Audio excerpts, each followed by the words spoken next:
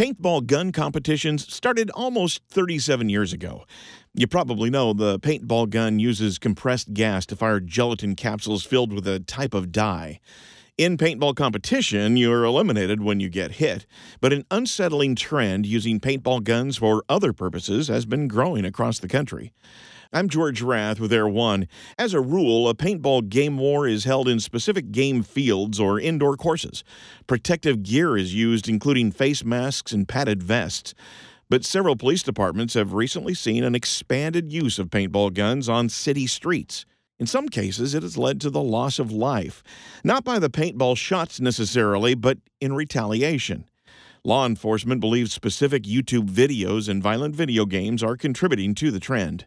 Police in Atlanta, Detroit, Greensboro, Milwaukee, and several other places say the use of paintball guns on the streets needs to get under control.